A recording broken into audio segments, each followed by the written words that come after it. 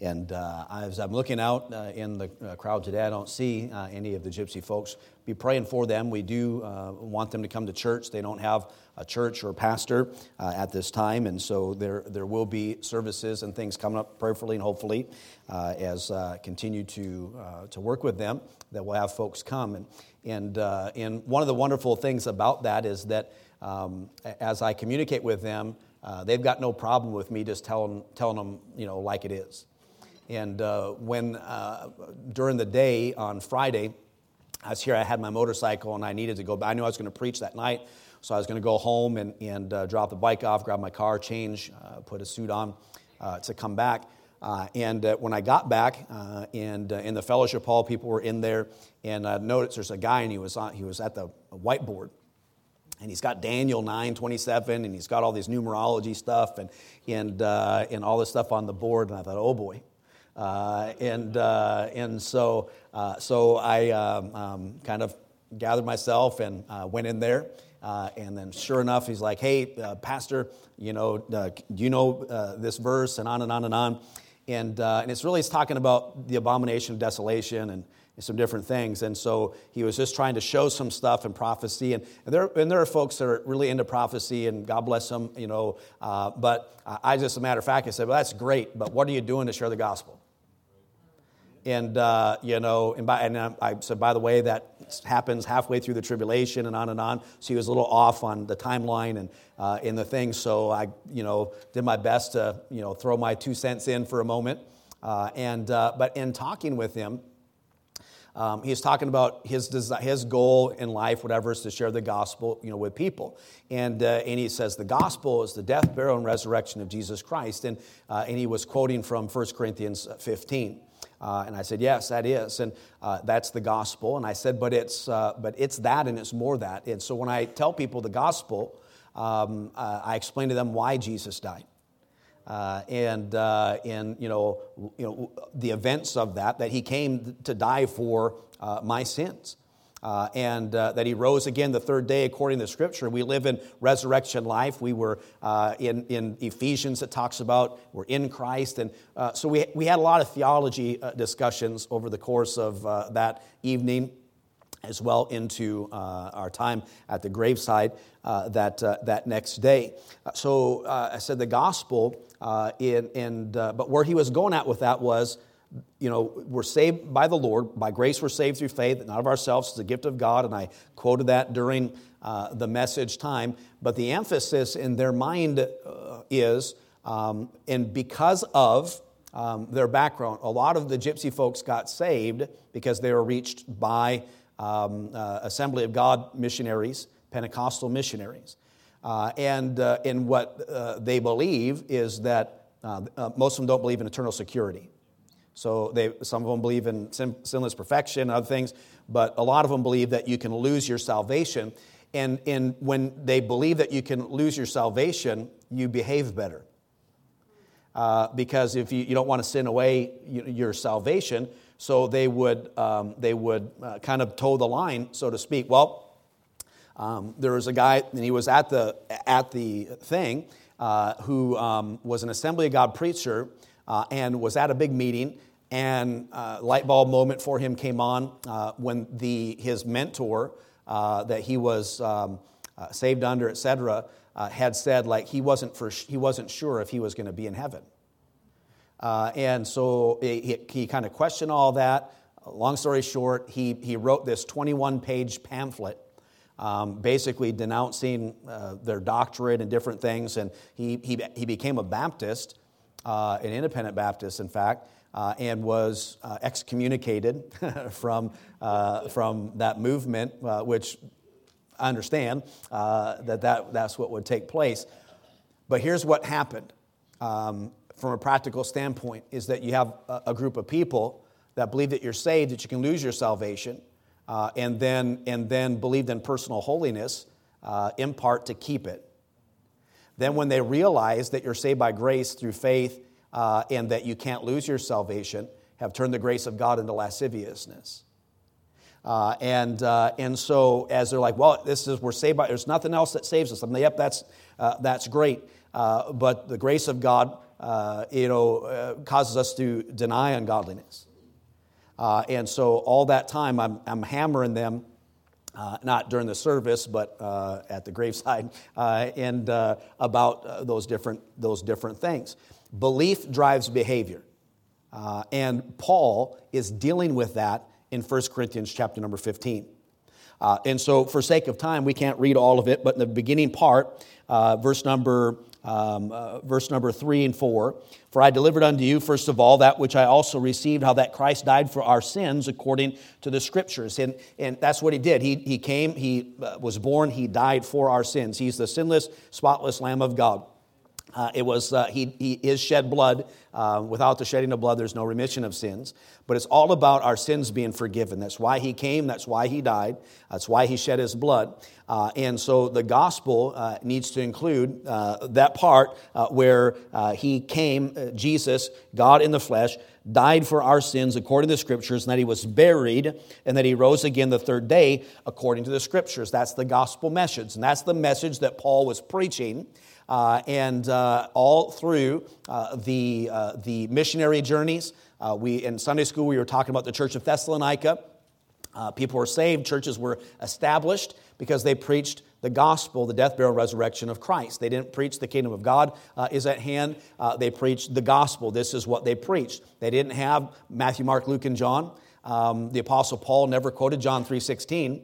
And all those times that he was preaching the gospel. Those were all written, in fact, after 1 Corinthians 15 was written. When we look at the history and the timeline of all those things. So the world was turned upside down with the gospel that Paul preached. He lays out what that gospel is here in 1 Corinthians chapter number 15. Now remember, the church at Corinth, they were messed up. There was so much carnality, sin, just wicked sin, just besetting sins, yes. But the 1 Corinthians is filled with all kinds of lists of things that were going on within that church. And Paul's writing them a letter, which is basically like, I'm writing you this letter because if I came there in person, it would be on. That's basically the tone of 1 Corinthians. He's writing to them because they need to be straightened out, and so 2 Corinthians has a whole different tone. Things have been dealt with that. Paul loved them, but they were a mess, and sin had come in, and they had been influenced in a number of ways by the culture that they were in, and things had been changing. We read about that, like in Galatians, and who have bewitched you, that you had turned from the truth. And so just like, and by the way, in their defense, we're like that. God warns us not to be cast about by every wind of doctrine, but some of you turn on the Christian radio station and you know what the Bible says, and you hear some preacher with alphabet soup behind his name, and this doctorate degree and that doctorate degree, and then they say something contrary to the Word of God, and you go, well, there must be some truth to it. He's kind of a smart guy. And we're cast about by those things. So we're easily swayed. We're like sheep, that we can easily wander. We're prone to do that, and the Lord knows it. So he's preaching the gospel, but the problem is that there were people in the Corinthian church that were beginning to, and at this point they were doubting the resurrection, and they were communicating that to each other. And they were in a culture where their doing that was causing a big problem.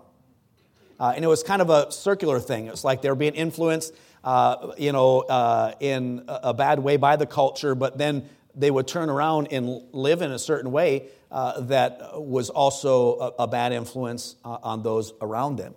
Not just within the church, but those that are without. That's why Paul said, you've got to walk with wisdom towards them that are without.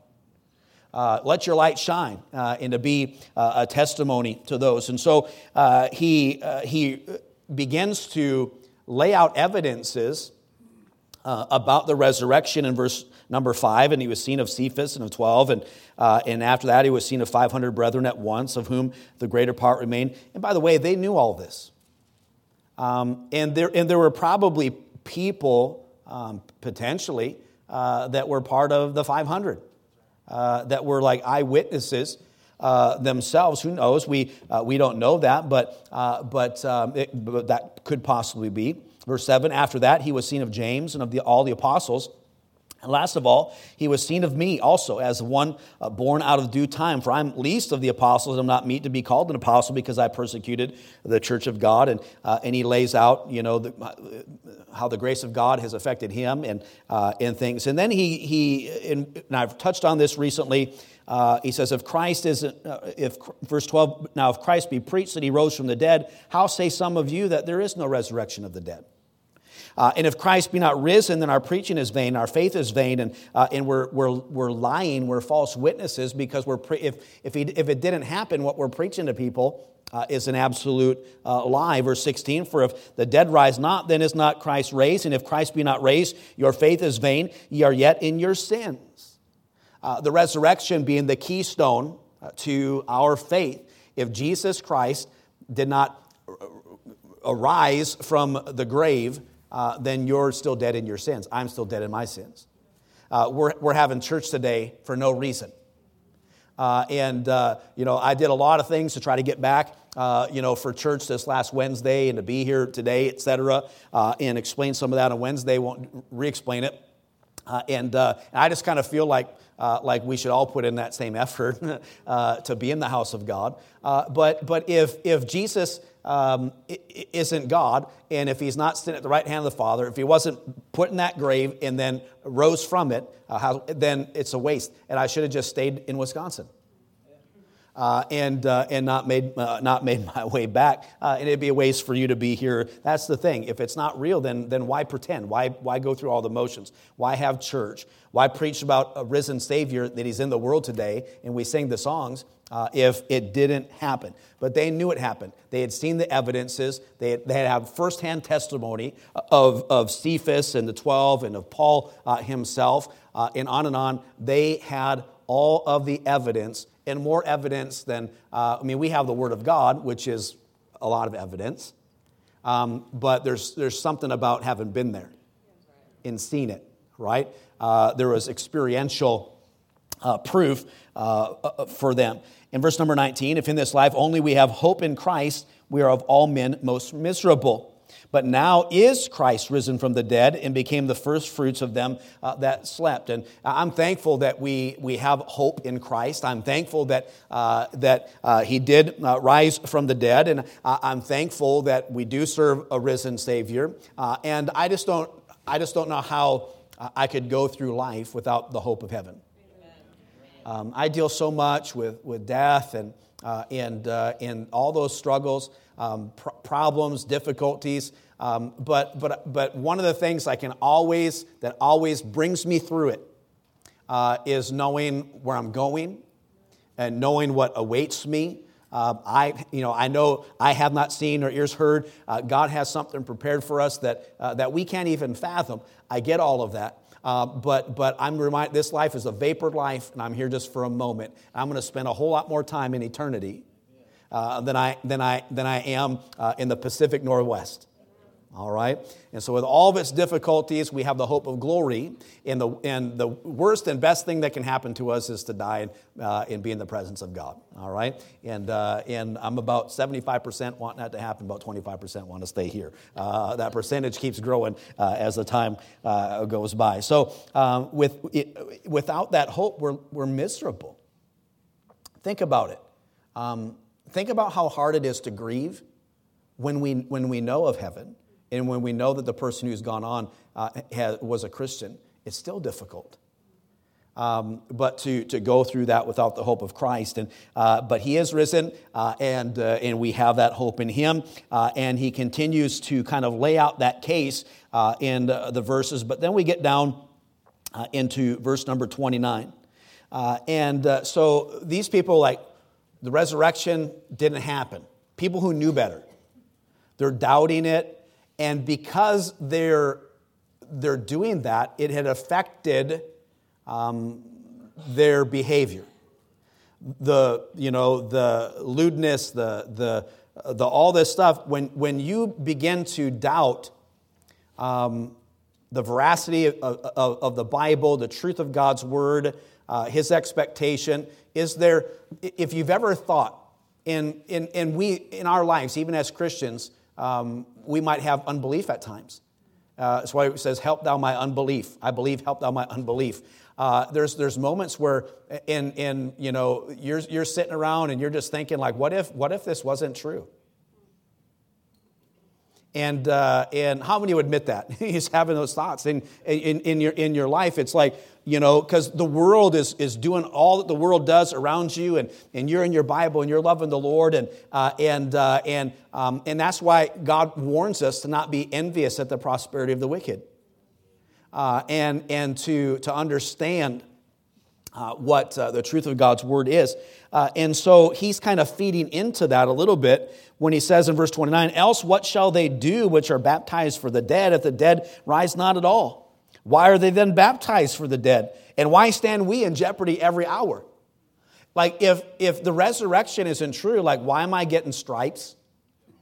Why am I struggling? Why people out to get me? And everywhere I go, I have to worry about people trying to kill me, and I'm at jeopardy this very hour. And why would I even put up with that for a moment? If the resurrection hadn't happened. Verse 31, I protest by your rejoicing, which I have in Christ Jesus our Lord, I die daily. If after the manner of men I have fought with beasts at Ephesus, what advantageth it me if the dead rise not? Let us eat and drink and be merry. That's what he's saying. He said, if Jesus didn't come out of that grave, let's just party. Let's just eat, drink, and be merry. But he's speaking to a group of people that know that the resurrection is true. And he laid out the facts, and it's almost like rhetorical. It's answering them. He's putting it in a place, and I love how the Apostle Paul does it, and he does it time and time again in his epistles. But he's just like, if it ain't real, let's not waste our time, and let's party and just live it up. But here's what he says in verse 33. He says, be not deceived. Evil communications corrupt good manners. Awake to righteousness and sin not. For some have not the knowledge of God, and I speak this to your shame. And then he goes on for some other things that they're supposed to do in the remaining verses of this chapter. If I was to title this message, maybe one title would be Wake Up and Clean Up. That would be, I guess, a good title for it there. But here's what was going on. The Corinthian church, the members of the church at Corinth, were, over the course of time and very early on in the church's history, this is first century church, like any church, people come in and they've got their things or whatever, and so they're being influenced by the Jews, the Sadducees. The Sadducees, religious group, they didn't believe in the resurrection. And so we read about those debates in the scriptures when we read about one of the, I remember my pastor years ago, it's always stuck with me. Maybe I heard it at junior church or at camp. And because the Sadducees didn't believe in the resurrection, they were sad, you see. And that's always stuck with me over the years, right? So they were sad. They didn't believe in the resurrection. And they were influencing the church. But they're also being influenced by the Greeks and the philosophy of the Greeks. And Paul knew that. And maybe this will blow your mind for a second. You ever, sometimes, I remember one time on Twitter or Facebook or something, sometimes I'll quote people, but I won't put who it was, because if I put who it was, I'd get attacked. And but here's what I believe. I think truth is truth. And that there's absolute truth. And so sometimes people, in fact, one time, and I can't remember what the quote was, and I did it on purpose, I quoted Adolf Hitler. And just this, and then I didn't put who wrote it, who said it, and then people are like, oh, amen, or whatever. And so I was just experimenting with my Twitter feed. Well, I'm saying that to say this. Paul in this right here when it says, be not deceived, evil communications corrupt good manners. Paul, and again, this is another sermon for another time, but he was quoting, remember, all Scripture is given by inspiration of God, right? So I believe what he's saying has all the authority of God's Word. It's in God's Word, and it's all sufficient, and we believe it. Amen. But he was quoting a Greek poet, a comic, and there is a play called Thais, and in that play, he's basically quoting a pagan philosopher, a pagan poet, to prove to the Corinthian church that they're being influenced by pagans. And it was just like in Paul-like fashion. And the guy's name was Menander, and you can look it up, and you can look up the play and things as well. So it's kind of like he's saying, he's talking about, what goes around comes around, and he's talking about you keep bad company, but everybody that was hearing this probably understood the reference. And so he was saying even pagans understand that when you keep evil company, it's going to influence you. One of the, I remember several years ago, the kids and stuff, everybody, music's always an issue with people and teenagers in particular.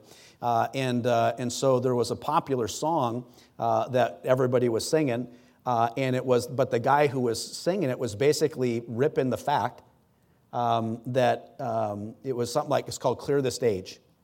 And so it's basically like, if we're not going to have revival, the worship and the music and the lights or whatever, get rid of it. So it was a contemporary Christian artist who was basically singing a song to people to say, what we're singing is useless if we don't. So similar. So Paul's quoting a Greek poet, comic in what he had said to them to show that they are wrong, and it was kind of a gotcha moment in his reasoning with them. He says, "Be not deceived. Evil communications." I think Menander said, "Evil company corrupts good character," is what he had said. And so he is quoted. So I just throwing that out there. That's just free. But so you're like, well, anyways, there's a lot of stuff to unfold with that. But he says, "Awake to righteousness and sin not." So here's what was happening. I'm almost out of time. The people who were denying the resurrection, who were refusing to see the obvious, who refused to bow down to the actual evidence that was laid out in these verses, but elsewhere, people, like I say, in the church, like, hey, I was there. Could have been. But you had firsthand knowledge of the Apostle Paul, and he's writing this letter, and he's convincing them, hey, here's this evidence, this evidence, this evidence. And it's like, if he didn't rise from the dead, then what are we doing? And so he's like, I'm just eat, drink, and be merry. He says, be not deceived. They were misled by the Sadducees. They were misled by the Epicureans. They were misled by the pagans and the heathens that were there. And so he says, evil communications, evil associations, evil company will corrupt good manners. So he said one of the reasons, the main reasons that you are in this position is because of the company you're keeping. And so he warns them not to do that. And then he says, awake to righteousness and sin not, for some have not the knowledge of God, and I speak this to your shame. So they ignored the evidences. They ignored their own observations. They ignored their own experiences. They knew the resurrection was true. They knew what Paul was preaching, Silas was preaching. They understood it to be truth and fact, yet they lived like it wasn't. So back to my illustration for a moment with the gypsy crowd. So this is what the gospel is. That's the gospel.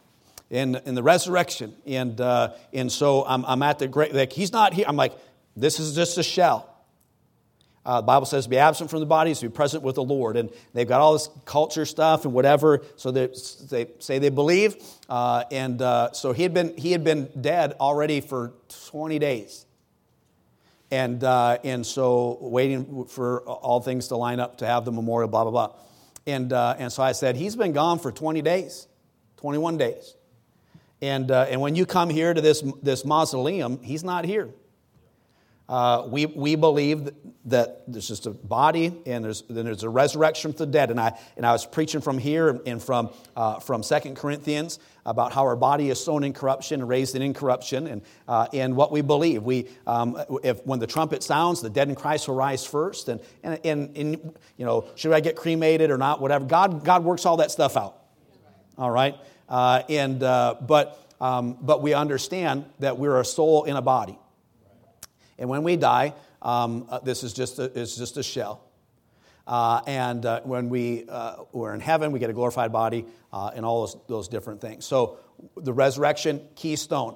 So they believe that a person saved by grace, the resurrection. This is what the gospel is. The resurrection is true, but they're living like the church at Corinth, in doubting it, ignoring the truth. If God is real and heaven is real and the Word of God is true, whatever, then most of us as Christians we have stuff to work on. When it comes to our life, and we think of biblical separation, personal holiness, and all the stuff, that Paul had lists of stuff from God. Don't do this, do that. It's all in the Bible. I know we don't like lists and we don't like being told what to do and all that kind of stuff. But the Bible is chock full of it. They decided to ignore it. And the word, when you look down at be not deceived, evil communications corrupt good manners. When you look at that, there's a verse in First Peter that talk about the ignorance of foolish men. There's an ignorance that here, the ignorance that they're talking about, this lack of knowledge, is a willful lack of knowledge. It's a stubborn ignorance. It's when you know something is true and you just do the opposite. It's a reprehensible kind of ignorance. And what he says, it's a culpable ignorance.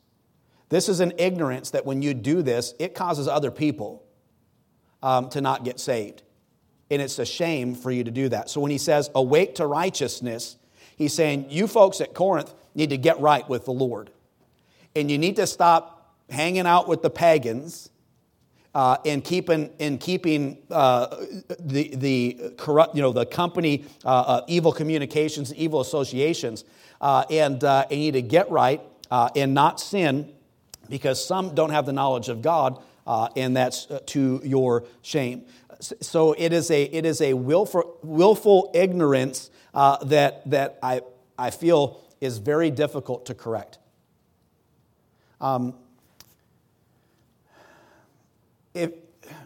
Let's say, for example, one of the things that there's alcoholism amongst that community.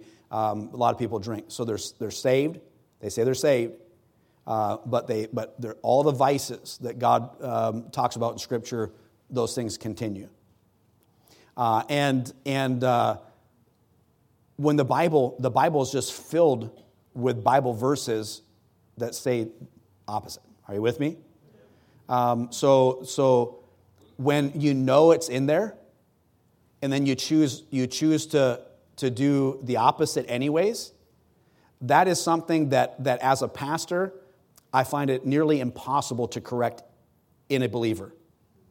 It is this kind of willful, stubborn ignorance to where you got all the facts, yet you're still going to do what you know you shouldn't do. And what's happening is that the people you're trying to reach see it and have a lack of knowledge because of that.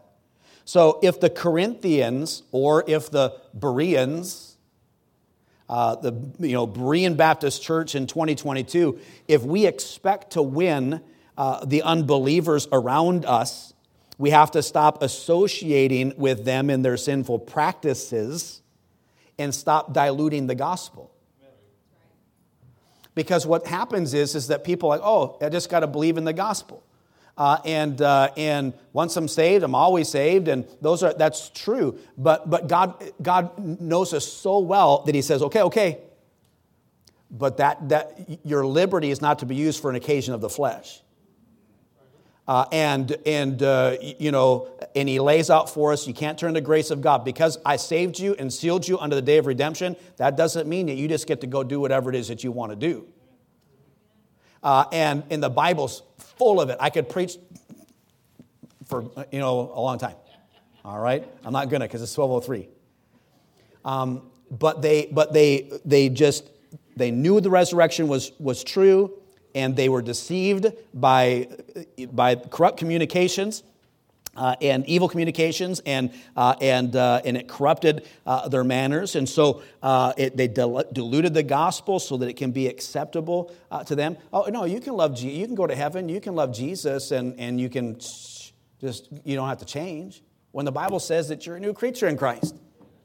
And there's a metamorphosis that takes place. We're transformed by the renewing of our minds. And when we get saved, the Bible says that we become the temple of the Spirit of God. And so they're like, the gypsies like, well, we don't believe in speaking in tongues, but we believe in the baptism of the Spirit. And I'm like, yes, but it's got to change you. And you're being influenced by some things that shouldn't be there. The Christian's success in reaching pagans lies not in the minimizing of the difference of Christianity, it's in maximizing it. So he's telling the Corinthian church, if you want to reach the pagan culture around you, you need to awake to righteousness and stop hanging around with them. Because it's hurting you and it's not helping them, and it's to your shame. And so part of the reason I believe that there are segments of society, whether it's in independent Baptist churches, gypsy communities, or whatever, anywhere you want to go. You can go across town to any church, and it's just, there's no difference. There's no difference between them and this in society. And God says that when I saved you, I called you out, and I separated you, you're a peculiar people. God has just time and time again in the Word. And we say, well, it's like somebody who says, no, I just believe the earth is flat. Okay, have you ever been on a plane? It doesn't matter. It's flat. And but do you ever get anywhere with that person? No. It is that kind of stubborn ignorance that God is talking about. They're just gonna believe what it's like. Yeah, I know, but I know what the Bible says, but I know what God expects of me, but and you're praying. You want your aunts, your uncles, cousins, brothers, sisters, whatever to get saved. And God says they're not going to get saved until you awake to righteousness and sin not. Till you stop trying to reach them and water down the gospel and say God doesn't care about all this stuff. When He does, God has opinions on pretty much everything. And but we don't want to say. And I like Paul. Paul's like, you know what's right, yet you're refusing not to. And if it's true, then what are we even doing here? He says what you need to do is you need to get right. Awake to righteousness. You need to wake up and you need to clean up. And stop doing what the pagans are doing, because they're not going to be reached with the gospel because of it. And so it's the hope for reaching society, the hope for reaching our community, the hope for reaching the gypsies, the hope for reaching, whomever, any of our missionaries, church plants or whatever, is not in compromising the truth of the gospel, but standing squarely and firmly and unashamedly on it. And that's what the Word of God teaches. So pray for me as I, of course, try to communicate that and with them. But it's like, oh, that's terrible. It's terrible that they know what's true and then they do the other stuff. And then just turn that right back around just on yourself. and say, how many times do I do that? In what areas of my life? And you realize that there are people in your life that won't go to church because you're a hypocrite? Now, they might not have told you, but if you think about it for a minute, just think. You might even come up with names of people in your own life. And by the way, if the Lord lays somebody on your heart like that, you ought to go to them and say, you know what, I've been a terrible example as a Christian, and I'm really sorry. And would you forgive me? I've asked the Lord to forgive me, and would you forgive me? And we need to get back to what truth is, and to say, I know, I love you, but I can't be for that. I can't be involved in that. I can't. It's just we think that by being soft on everything that's somehow going to win them, when the Bible says the absolute opposite is true. So my challenge for us today is preach the gospel, believe in the truth of the resurrection, but let it mold and shape you as God saved you and transformed you, and just be a Christian and not keep evil communications and associations, because it will corrupt you. You will not be better for it. You're always on the losing end of that. And just stand for truth and right. And just maybe God will use that to win the person that you're praying for to the Lord. Let's all stand with our heads bowed and our eyes closed. And maybe